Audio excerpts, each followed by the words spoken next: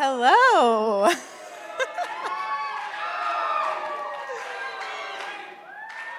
Thank you. Thank you. You guys are the best.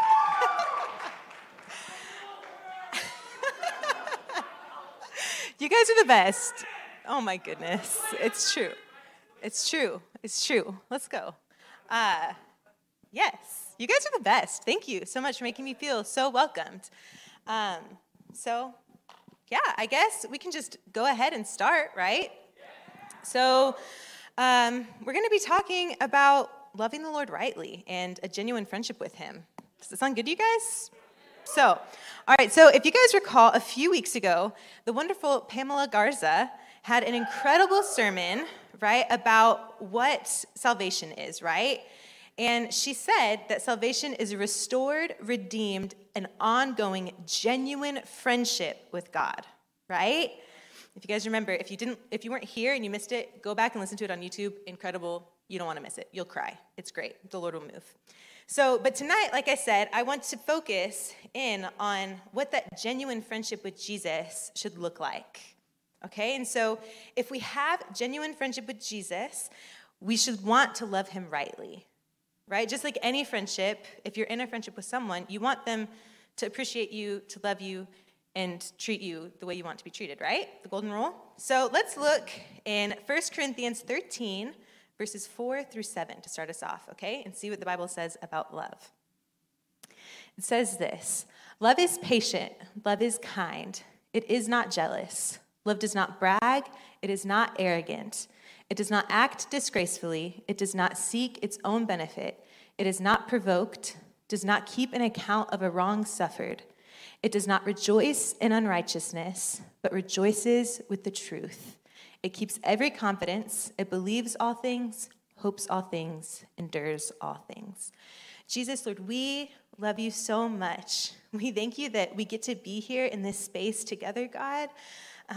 And I just pray right now, Lord, that you would just be with us tonight, Lord. I pray that this would be your word spoken through me, Jesus, that it wouldn't be anything from myself, but solely from you, Lord, and what you have for us tonight, Jesus. We thank you that we get to be in communion with you, Lord. We love you and we thank you. It's in your name we pray. Amen. So, the first thing we're going to talk about in an aspect of a friendship is the emotional side of it, okay? So, everyone, I would assume, enjoys having friends. If you say you're a loner and you're too cool for friends, I don't believe you, because we were made for relationship and for communion with one another, right? For community. And so you love a friend that is kind to you and takes care of you, and that it's mutual, right? But have you ever had that like super needy friend? The one that like constantly questions if you are actually their friend? Like the one that like, if you don't text them back within like the first 5 minutes, they're like, hey, are you okay? Hey, are we still friends? Like, you didn't respond to me. Like, I want to make sure you weren't mad. Like, did I do something? Like, do you hate me? Or they just get really mad that you don't respond and like, okay, I hate you. You don't text me back. Okay, fine, friendship over. It sounds really dramatic. I really hate to say this. I was that friend at one point in my life. But the Lord is really good, and he has redeemed me, and I can proudly say that I have laid a lot of that at the feet of Jesus, and he is wonderful because he put people in my life who loved me and showed me that that is not genuine friendship. And in particular, there was a time, my dear friend Cooper, we were roommates, okay, one of my dearest friends, and she has seen me through some of the roughest moments and ungodliest moments of my life, okay? I'm walking with Jesus today because of her and her gracefulness with me. But there was literally a time where I was like at home and I was like, you know what? Like, I'm going to go to Marshall's. Like, maybe go look, like buy something new, you know. Who doesn't love going to Marshall's? I love it. If you say you don't, you're probably lying. It's fine. But, okay, I was like, you know what? I'm going to invite Cooper. She's home. Like, we don't get to hang out a whole lot. Like, I'll just see if she wants to come. So I go, like, to the next room, and I'm like, hey, do you want to go to Marshall's with me? And she's like, actually, I really don't. Like, I kind of just want to rest. I'm going to stay home, okay? But, like, I'm really sorry. Like, and I, like, blew up on her. I, like, lost it. Like, I am ashamed to say how awfully I acted towards her, okay? And she was like, whoa, hey, chill.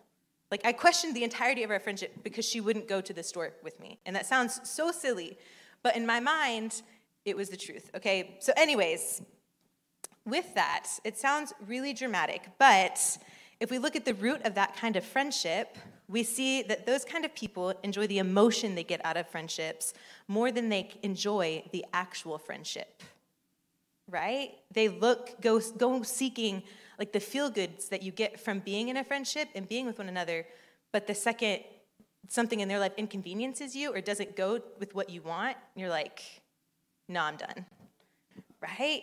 And that's not good, but I don't know about you, but that doesn't sound like an enjoyable friendship to me, right? One that is consistently hot and cold. But how many of us have been guilty of being that kind of friend to Jesus?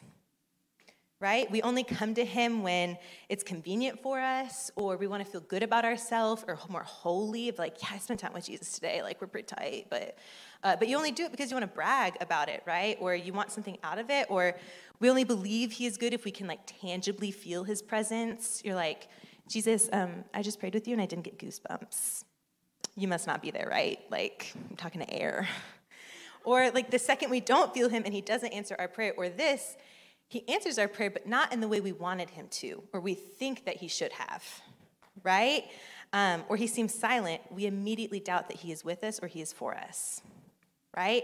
We're constantly chasing after that spiritual high that he can give us, that we only want to be with him when he makes us feel good about ourselves, right? And we only believe in him and his goodness when we feel like we have it with us, right? And when we do this, we're actually allowing our emotions to be our Lord and not God. I'm going to say that again. When we do this, we're actually allowing our emotions to be our Lord and not God. Because if we truly love God and we call him our friend, we don't need to always feel him, per se, emphasis on the air quotes, because we know him and we know his character, right? And so Jesus told us himself in the Bible, if you turn to Matthew 28:20, and he tells us himself when he speaks to the disciples, he says, "Behold, I am with you always to the ends of the age," right? And he said that for the disciples, and it was true for them, and it's true for us. He said this right before he ascended, right? After he gave right before he descended, and he gave the Great Commission to them, and he said this, that he would be with them, right? And he's with us. And so if we don't truly believe that, right, then either Jesus is a liar or our emotions aren't the genuine signifier of truth. I'll let you decide, but spoiler alert, Jesus isn't a liar. So I want to go back to verse 4 of 1 Corinthians 13 again and see what it says about love again. It says, "Love is patient, love is kind, it is not jealous," right? And the Greek word for patient here actually means to be of a long spirit, to not lose heart, right? And so again, if we have a genuine friendship with Jesus and we want to love him rightly, then our emotions will not dictate the quality of our friendship with Jesus. We will not easily lose heart because we believe him when he says that he's with us always, despite what our emotions might try to tell us, right? So that's that part of a friendship, right? The next part I want to talk about are the blessings that come with a friendship, right? If we go back to 1 Corinthians again, we'll go back to it a lot. I'm just going to tell you that now. But it says, "Love does not seek its own benefit," right? So I'm going to tell you another story about myself. Just being fully transparent with you guys. I was a terrible child. And I don't say that lightly. Like, I have had legitimate prayers with Jesus of like, "Lord, when the time comes for me to have kids, like, please do not let them be anything like me," because I was awful. Like, if you ask my sisters, they will say that. They will agree with you wholeheartedly, okay? But there was particularly a time where I was really upset, and my dad, being the wonderful, incredible father that he is, sees his young child crying. And he goes up to her and he's like, "Hey, are you okay?" And I'm sobbing, all of these things, okay? And he's like, you know what? He does what any good parent would do when their child is sobbing. He took me to McDonald's because what turns a frown upside down quicker than a Happy Meal, okay? Big fan of those chicken nuggets, a big fan of the toys, okay? And so I was like, yes, score, tears gone immediately, right?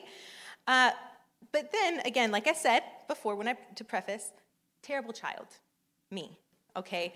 So what started off as an inherently wonderful gift from my father, who just wanted to make his daughter's life better and more fruitful, I decided to go, and I was like, okay. So I left that moment and was like, okay, tears in eyes, I get McDonald's. Okay, score, like this is easy. I can learn to fake cry all day, right? And so it literally got to the point, no joke, that my sisters told me years later, they're like, Emily, like we legit would like make you upset so we could get McDonald's. It was bad. I'm not proud of it, okay? But if we look at that, right, we see that I had taken something that was a good gift from my dad and manipulated it, and that gift was no longer good because I then started to care more about what I got from him than I cared about how poorly I was treating him to get those things.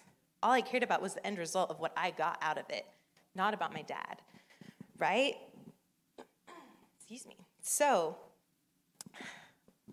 yes.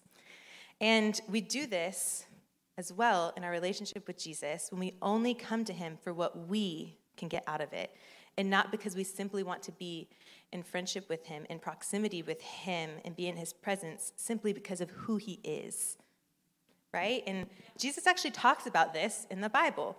We're going to go back to the book of John, but this time we'll be in chapter 6, verses 25 through 27, and this is right after he feeds the 5,000, okay, the miracle with loaves of bread and the fish. And after he did this, thousands of people followed him, right? And this was his response to them, okay?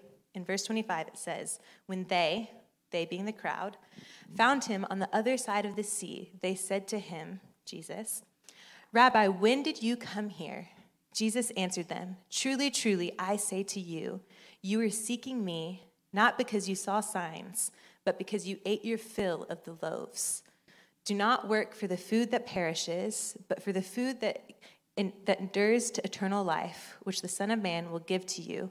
For on him, God the Father has set his seal. If we look at that, Jesus calls them out. The crowd was following him because he had provided them with food. They weren't following him because they thought he was the true Messiah. And he didn't want that. But again, if we go back to 1 Corinthians 13, we see that it clearly states in verse 5 that love does not seek its own benefit, right? And so what if you had a friend that only wanted to hang out with you because you brought them Starbucks every time you hung out because you're a good person, right? But like the one time you like go to them and they don't have Starbucks in their hand, you're like, oh, I'm so sorry. My mom's calling. I gotta go. Oh yeah, I can't hang out anymore. I'm sorry. Yeah, something's come up. You don't want to be friends with that person, right? Because they're only using you for what you can get out of it. But if we say we love Jesus and have a genuine friendship with him, we will walk with him simply because he is worthy of our lives, not for anything he can provide for us for our own benefit, right? So does he enjoy giving good gifts? Absolutely, he does. And is it okay for us to enjoy the gifts he gives us?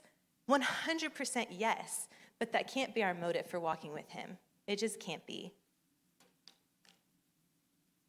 So sorry, turning these notes. So, suffering in a friendship. I don't think anyone loves that word. The only person I can think of is if you've read Practice of the Presence of God, Brother Lawrence, there's a part where he talks about suffering, and he's got if I remember correctly, pain in his side, and he's like, I turned so that I would have more pain. And I'm like, okay, man, yes, I get enduring suffering with the Lord, but you don't have to purposefully inflict it on yourself, okay? That's just me. But anyways, so if we go to verse 7 in 1 Corinthians 13, back to our handy-dandy verse of the night, we see, again, what it says about love later on. It says, love believes all things, hopes all things, endures all things, right? So I love running. If you talk to me and you talk about running, I'll be like, oh, I like to run. Yeah, that's really fun. Running is like enjoyable for me. But the truth of the matter is like I might even enjoy like when I go for a run, like the first like 2 minutes of it. But then I guarantee you, like that 3rd minute in, like the second I can no longer breathe easily and like my legs start to cramp, Charlie horses are the worst. I will like want to die. I'm like, I'm done. I'm over it. I don't want to run anymore. I'm never running again in my life. But I finished the run because I'm like, I'm going to push through. I'm going to do it. I said I was going to do this. I'm going to finish this run, right? And why do I do that? I do that because I know that it's important that I take care of my body, right? I know that it will benefit me in the long run, right? And this, that was unintentional, but yeah. But it's the same reason why adults, and I really hope all of you do this. You are all adults now. I hate to break it to you. Don't live in denial anymore. You are. You need to eat your fruits and vegetables, even if you don't like them. And that's why you should, as an adult, I'm sorry, Ian, you look really upset about that. But what I'm saying is even if you don't like them, you need to eat them because the truth is, if you were only to eat hamburgers and pizza for the rest of your life, you're going to have a heart attack by the time you're like 45. It's just science. Like you might as well be eating a stick of butter every day. Okay, you need fruits and vegetables because in the long run, even if you don't enjoy it, you will benefit from it, right? And so we have to look at the big picture. Running might not always be fun in the moment for me, but I'll have a very healthy heart, and who knows, it could lengthen my lifespan. So likewise, when trials and sufferings occur in our lives, but we truly love Jesus, we must trust that he will use our circumstances for his glory and our betterment to become more like him. Right? I'm going to say that again. If we truly love Jesus, but suffering occurs, we must trust that he will use our circumstances for his glory and our betterment to become more like him. And so many times we can look at the world. It's really easy. If you read the news, just like the first article I'm sure that pops up, like it's very easy to just look at the world and be like, man, this world is chaos. Like, what in the world, right? I mean, we're literally at the tail end, hopefully, of a pandemic, right? And just there's so much chaos. There's hurt, there's pain, there's suffering in the world. And I mean, or how many times have we met someone who's struggling to believe in God or trust in his goodness because they've had some truly terrible things happen to them in their life, right? And so many times we want answers on how God can be good if these terrible things just keep happening, one thing after the next. But here's the truth, okay? We live in an upside-down world, and the Lord never intended for things to be this way. But sadly, sin entered this world, right? And the reality is God did not promise us that our lives would be rainbows and butterflies all the time, 24/7. Just the opposite, actually. But we see in John 16:33 that he says this. He says, I have told you these things so that in me you may have peace. In this world you will have trouble, but take heart. I have overcome the world. But take heart. I have overcome the world. Thank you, Jesus. He is so, so good. And he says that he will be with us always, right? That he has overcome the world, right? And so, yes, we will have trials and tribulation and suffering, and it will occur, but we serve a good God, and he has overcome. Jesus suffered to the point of death, right? The disciples endured suffering, and all except one of them was martyred. If you did not know that, it's true, right? But they truly loved the Lord and had real friendship with him. And because they knew who he was, they knew that he was a good God worth enduring anything the world could throw at them, even to the point of death. They knew that he was worth giving their lives for because they knew that their reward would be in heaven, right? And even if they don't get that reward on this side of heaven, they know that the Lord will bring it and restore things, right? when he comes back, when he returns. Because again, he has overcome. And so if we go back to verse 7 in 1 Corinthians 13, it says this: love believes all things, hopes all things, endures all things. Another translation of this reads that love always trusts, it always hopes, love always perseveres, right? And if we truly love God and we call him our friend, we will endure our circumstances, good, bad, everything in between, because our trust and our hope are in God alone.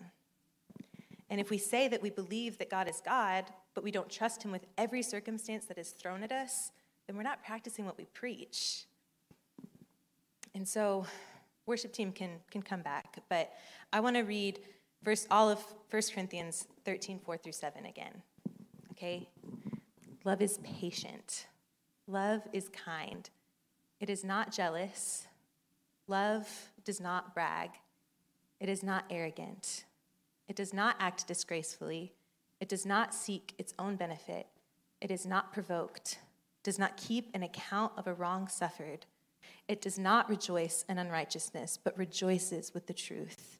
It keeps every confidence. It believes all things, hopes all things, endures all things. And tonight, I just want us to ask ourselves this question: have we been a good friend to the Lord? Have we been pursuing him the way that he has pursued us, right? Or have we just been coming to him with our selfish agenda, or just to get a blessing out of it, or to get a spiritual high?